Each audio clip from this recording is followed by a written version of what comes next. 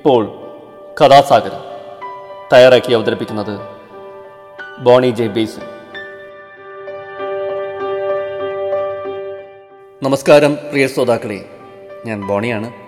അപ്പോൾ ഇന്നത്തെ കഥാസാഗരം ഇവിടെ ആരംഭിക്കുകയാണ്. കഥാസാഗരം എന്താണെന്ന് അറിയാത്തവർക്ക് പറയുകയാണ്. കഥാസാഗരം കഥകളുടെ പരിപാടിയാണ്. ഓരോ എപ്പിസോഡിലും ഓരോ കഥ കേൾക്കാം. നാടോടി കഥകളും മുത്തച്ഛി കഥകളും ഇതിഹാസ കഥകളും പുരാണ കഥകളും ഐതിഹ്യങ്ങളും എല്ലാം കടന്നു വരും. എല്ലാത്തരം ശ്രോതാക്കൾക്കും ഒരുപോലെ ആസ്വദിക്കാവുന്ന കഥകൾ. അപ്പോൾ ഇന്ന് ഞാൻ പറയാൻ പോകുന്നത് ഒരു ഇന്ത്യൻ നാടോടി കഥയാണ്. നല്ലൊരു സന്ദേശമുള്ളൊരു കഥയാണ്. അത് കേട്ട് കഴിയുമ്പോൾ മനസ്സിലാവും. അപ്പോൾ വൈകുന്നില്ല, നമുക്ക് കഥയിലോട്ട് കിടക്കാം.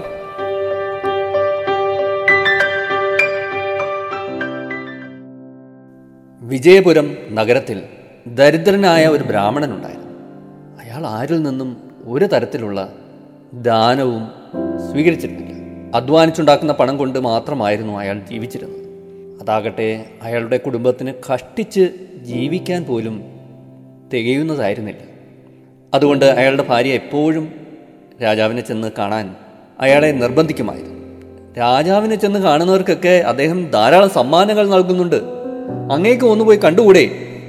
രാജാവ് അധ്വാനിക്കാതെ ഉണ്ടാക്കുന്ന പണമാണ് ദാനം ചെയ്യുന്നത്, അതിൽ നിന്ന് ഒരു ചില്ലിക്കാശ് പോലും എനിക്ക് വേണ്ട.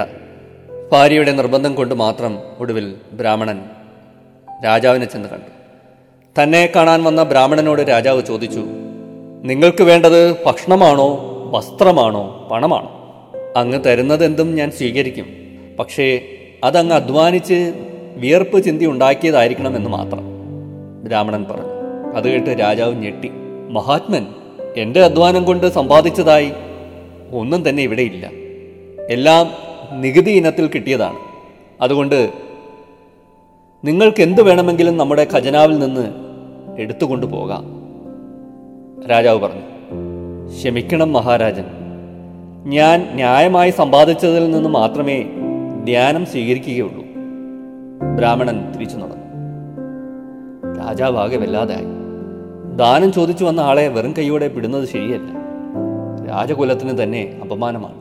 അദ്ദേഹം ബ്രാഹ്മണനെ തിരികെ വിളിച്ചിട്ട് പറഞ്ഞു, താങ്കൾ നാളെ വരൂ, ഞാൻ അധ്വാനിച്ചുണ്ടാക്കിയ പണത്തിൽ നിന്ന് ദാനം തരാം.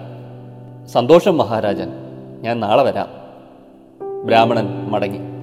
രാജാവിന് ജോലി ചെയ്ത് ശീലമുണ്ടായിരുന്നില്ല. അതുകൊണ്ട് എന്ത് ജോലി ചെയ്ത് പണമുണ്ടാക്കാമെന്ന് ആലോചിക്കാൻ തുടങ്ങി. ഒടുവിൽ അദ്ദേഹം വേഷം മാറി നാട്ടിലിറങ്ങി വല്ല ജോലിയും ചെയ്യാമെന്ന് തീരുമാനത്തിലെത്തി. പക്ഷേ അത് രാജാവ് വിചാരിച്ച പോലെ അത്ര എളുപ്പമായിരുന്നില്ല. അദ്ദേഹത്തിന് ആരും ജോലി കൊടുത്തില്ല. ജോലി അന്വേഷിച്ച് നടന്ന് അദ്ദേഹം കടപ്പുറത്തെത്തി. അവിടെ മുക്കുവർ മീൻ പിടിക്കാൻ വലയെറിയുന്നത് അദ്ദേഹം കണ്ടു. എനിക്കൊരു ജോലി തരുമോ? രാജാവ് അവരോട് അപേക്ഷിച്ചു. അദ്ദേഹത്തിൻ്റെ ദയനീയ അവസ്ഥ കണ്ട് ഒരു മുക്കുവൻ അദ്ദേഹത്തിന് ജോലി കൊടുക്കാൻ തയ്യാറായി.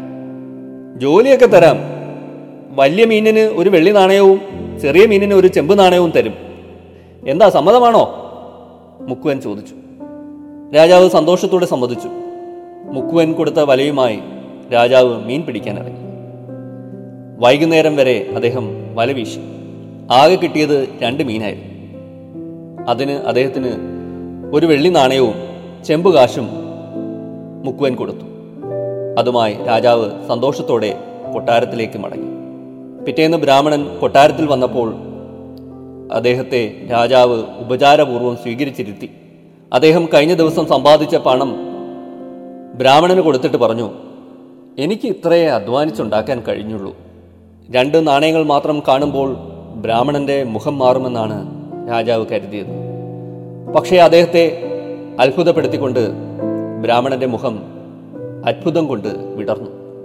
ഈ പണം ഒന്നിനും തികയില്ലെന്നറിയാം, അങ്ങേക്ക് ഖജനാവിൽ നിന്ന് എത്ര പണം വേണമെങ്കിലും എടുക്കാം, രാജാവ് പറഞ്ഞു. എനിക്കിത് തന്നെ ധാരാളം, ഇതുകൊണ്ട് ഞാൻ തൃപ്തനാണ്. ബ്രാഹ്മണൻ നാണയങ്ങളുമായി വീട്ടിലേക്ക് മടങ്ങി. സന്തോഷത്തോടെ വരുന്ന ബ്രാഹ്മണനെ കണ്ടപ്പോൾ കൈ നിറയെ സമ്മാനങ്ങൾ ഉണ്ടായിരിക്കുമെന്ന് ഭാര്യ കരുതി. പക്ഷേ അദ്ദേഹത്തിൻ്റെ കയ്യിൽ ആകെ ഉണ്ടായിരുന്ന 2 നാണയങ്ങൾ കണ്ടപ്പോൾ അവർക്ക് കലശലായ കോപം വന്നു. ഈ 2 നാണയങ്ങൾ കിട്ടിയതിനാണോ നിങ്ങൾ ഇത്രയും സന്തോഷിക്കുന്നത്? ഭാര്യ ദേഷ്യത്തോടെ ചോദിച്ചു. ഇത് വെറും നാണയങ്ങളല്ല, മഹാരാജാവ് അധ്വാനിച്ചുണ്ടാക്കിയതാണ്. ഇത് കൂടാതെ ഖജനാവിൽ നിന്ന് ഇഷ്ടമുള്ള അത്രയും ധനം എടുത്തുകൊള്ളാൻ അദ്ദേഹം പറഞ്ഞതാണ്. പക്ഷെ ഞാൻ വേണ്ടെന്ന് പറഞ്ഞു. അതുകൂടി കേട്ടപ്പോൾ ബ്രാഹ്മണന്റെ ഭാര്യയുടെ ദേഷ്യം ഇരട്ടിച്ചു. അവർ കോപം കൊണ്ട് വിറച്ചു. ബ്രാഹ്മണന്റെ കയ്യിൽ നിന്നും നാണയങ്ങൾ പിടിച്ചു വാങ്ങി മുറ്റത്തേക്ക് വലിച്ചെറിഞ്ഞു. ഓ, നിങ്ങളെപ്പോലെയുള്ള ഒരു മണ്ടനെയാണല്ലോ എനിക്ക് ഭർത്താവായി കിട്ടിയത്. അന്ന് മുഴുവനും അവർ സങ്കടത്തോടെ കരഞ്ഞുകൊണ്ടിരുന്നു. അത്താഴമുണ്ടാക്കിയില്ല. ആ രാത്രി ആരും ഒന്നും കഴിക്കാതെ കിടന്നുറങ്ങി. പിറ്റേന്ന് രാവിലെ അത്ഭുതകരമായ കാഴ്ചയാണ് ബ്രാഹ്മണൻ കണ്ടത്. ചെമ്പു നാണയം വീണ സ്ഥാനത്ത് ഒരു സ്വർണ്ണച്ചെടിയും വെള്ളി നാണയം വീണെടുത്ത് ഒരു വെള്ളിച്ചെടിയും നിൽക്കുന്നു.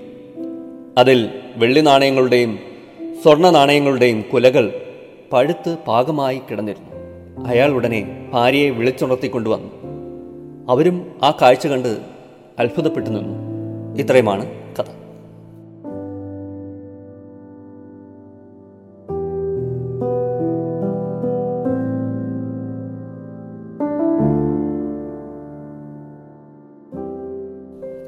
കഥയുടെ അവസാനം പറയുന്നത് പോലെ ജീവിതത്തിൽ അങ്ങനെ വെള്ളി നാണയവും സ്വർണ്ണ നാണയവും കുലയ്ക്കുന്ന ചെടികളൊന്നും ഉണ്ടാവാറില്ല.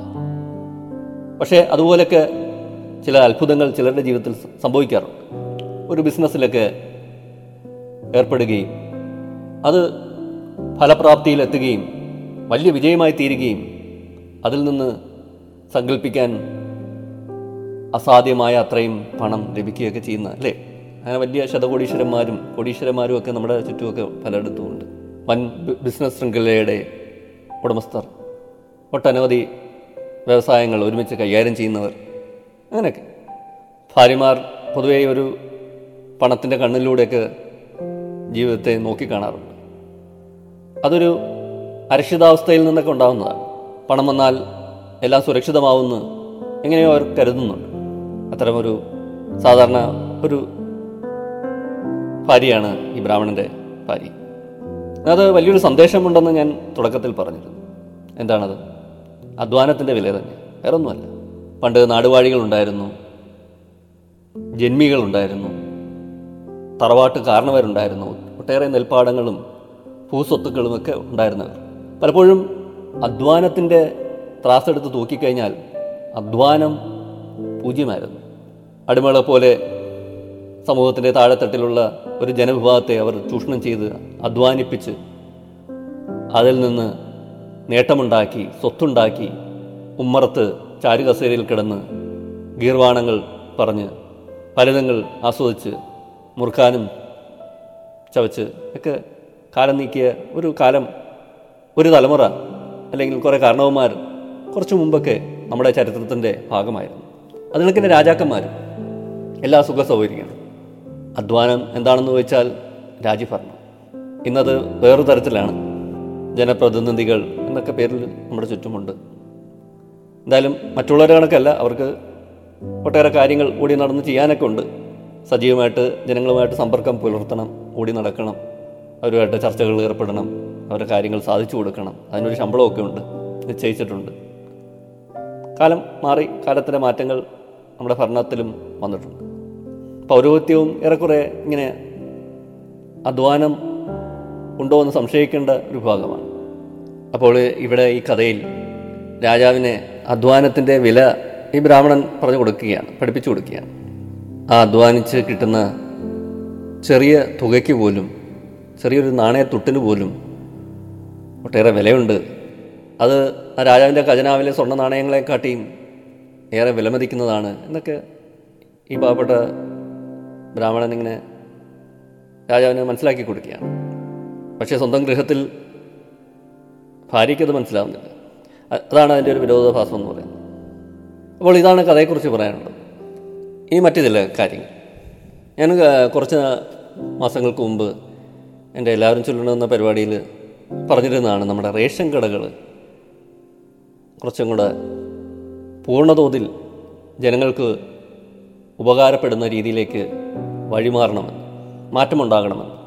അതായത് റേഷൻ കട വഴി ഒട്ടുമിക്ക സാധനങ്ങളും ലഭ്യമാക്കുന്ന രീതിയിൽ ഒരു ആധുനിക കടയോ അല്ലെങ്കിൽ ഒരു സൂപ്പർ മാർക്കറ്റോ പോലെയൊക്കെ എല്ലാം കിട്ടുന്നൊരു സ്ഥാപനമായി മാറണമെന്ന്. അത്തരത്തിലുള്ള ചില മാറ്റങ്ങളൊക്കെ ഇപ്പോൾ കണ്ടു തുടങ്ങിയിട്ടുണ്ട്. അപ്പോൾ ഞാൻ ഈ പത്രത്തിൽ ഇങ്ങനെ ഒരു വാർത്ത വായിച്ചപ്പോൾ, ഈ അടുത്ത കാലത്ത് പത്രത്തിൽ, കുറച്ച് ദിവസം മുമ്പ് പത്രത്തിൽ ഈ വാർത്ത വായിച്ചപ്പോൾ എനിക്ക് മനസ്സിലൊരു സന്തോഷം തോന്നി. അപ്പോൾ ഈ പൊതുവിതരണ രംഗത്ത് ഒരു വിപ്ലവം സൃഷ്ടിച്ചുകൊണ്ട് സ്റ്റോറുകൾ ഉടനെ ആരംഭിക്കുന്നു. ഈ മാസം 14 മറ്റുമാണ് ആരംഭിക്കുന്നത്. ഈ റേഷൻ കടകൾ എന്ന സങ്കല്പത്തെ പൊളിച്ച് എഴുതിയാണ് കേരള സ്റ്റോർ എന്ന സ്റ്റോറിൻ്റെ പിറവി. അരി, ഗോതമ്പ്, മണ്ണെണ്ണ എന്നിവയ്ക്ക് പുറമെ മാവേലി, മിൽമ ഉൽപ്പന്നങ്ങളും ഈ സേവനങ്ങളും മിനി ATM ഉൾപ്പെടുന്ന സ്മാർട്ട് ഷോപ്പിംഗ് സെൻ്ററുകളായി റേഷൻ കടകൾ ഉയരും. അപ്പോൾ ആദ്യഘട്ടത്തിൽ 73 കടകളാണ് സ്റ്റോറുകളാകുന്നത്.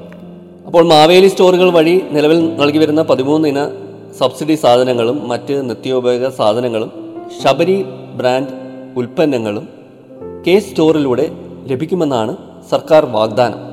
അപ്പോൾ വേറൊരു ഗുണമെന്ന് പറയുന്നത്, കാർഡ് ഉടമകൾക്ക് ബാങ്കിലോ ATM പോകാതെ റേഷൻ കടകളിൽ നിന്ന് പണം പിൻവലിക്കാം.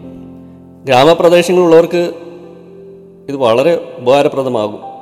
അങ്ങനെയാണ് സർക്കാരിൻ്റെ കണക്കൂട്ട്. ഈ ബാങ്കുമായി ബന്ധിപ്പിച്ച സ്മാർട്ട് കാർഡ് വഴി സ്വന്തം അക്കൗണ്ടിൽ നിന്ന് കാർഡ് ഉടമകൾക്ക് ATM മാതൃകയിൽ പണം പിൻവലിക്കാനാകും.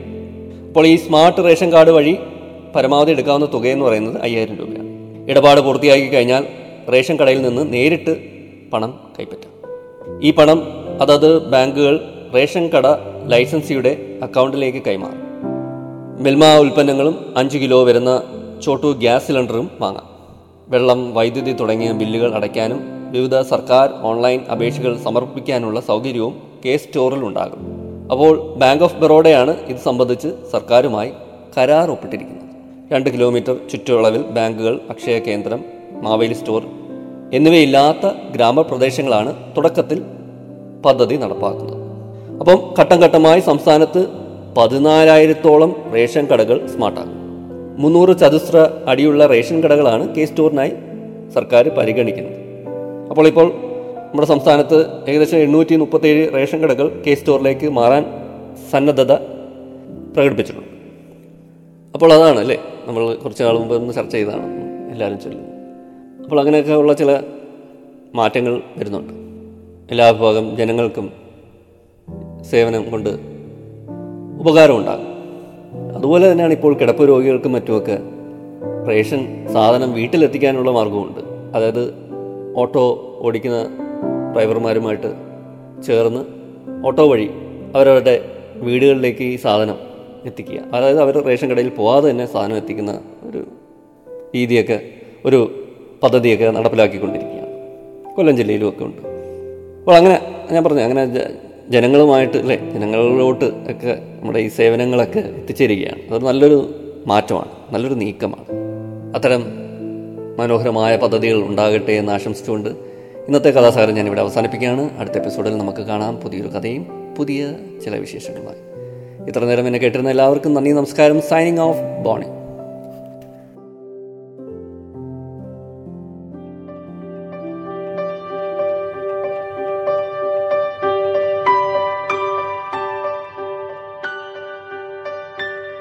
നിങ്ങളിതുവരെ കേട്ടത് കഥാസാഗരം.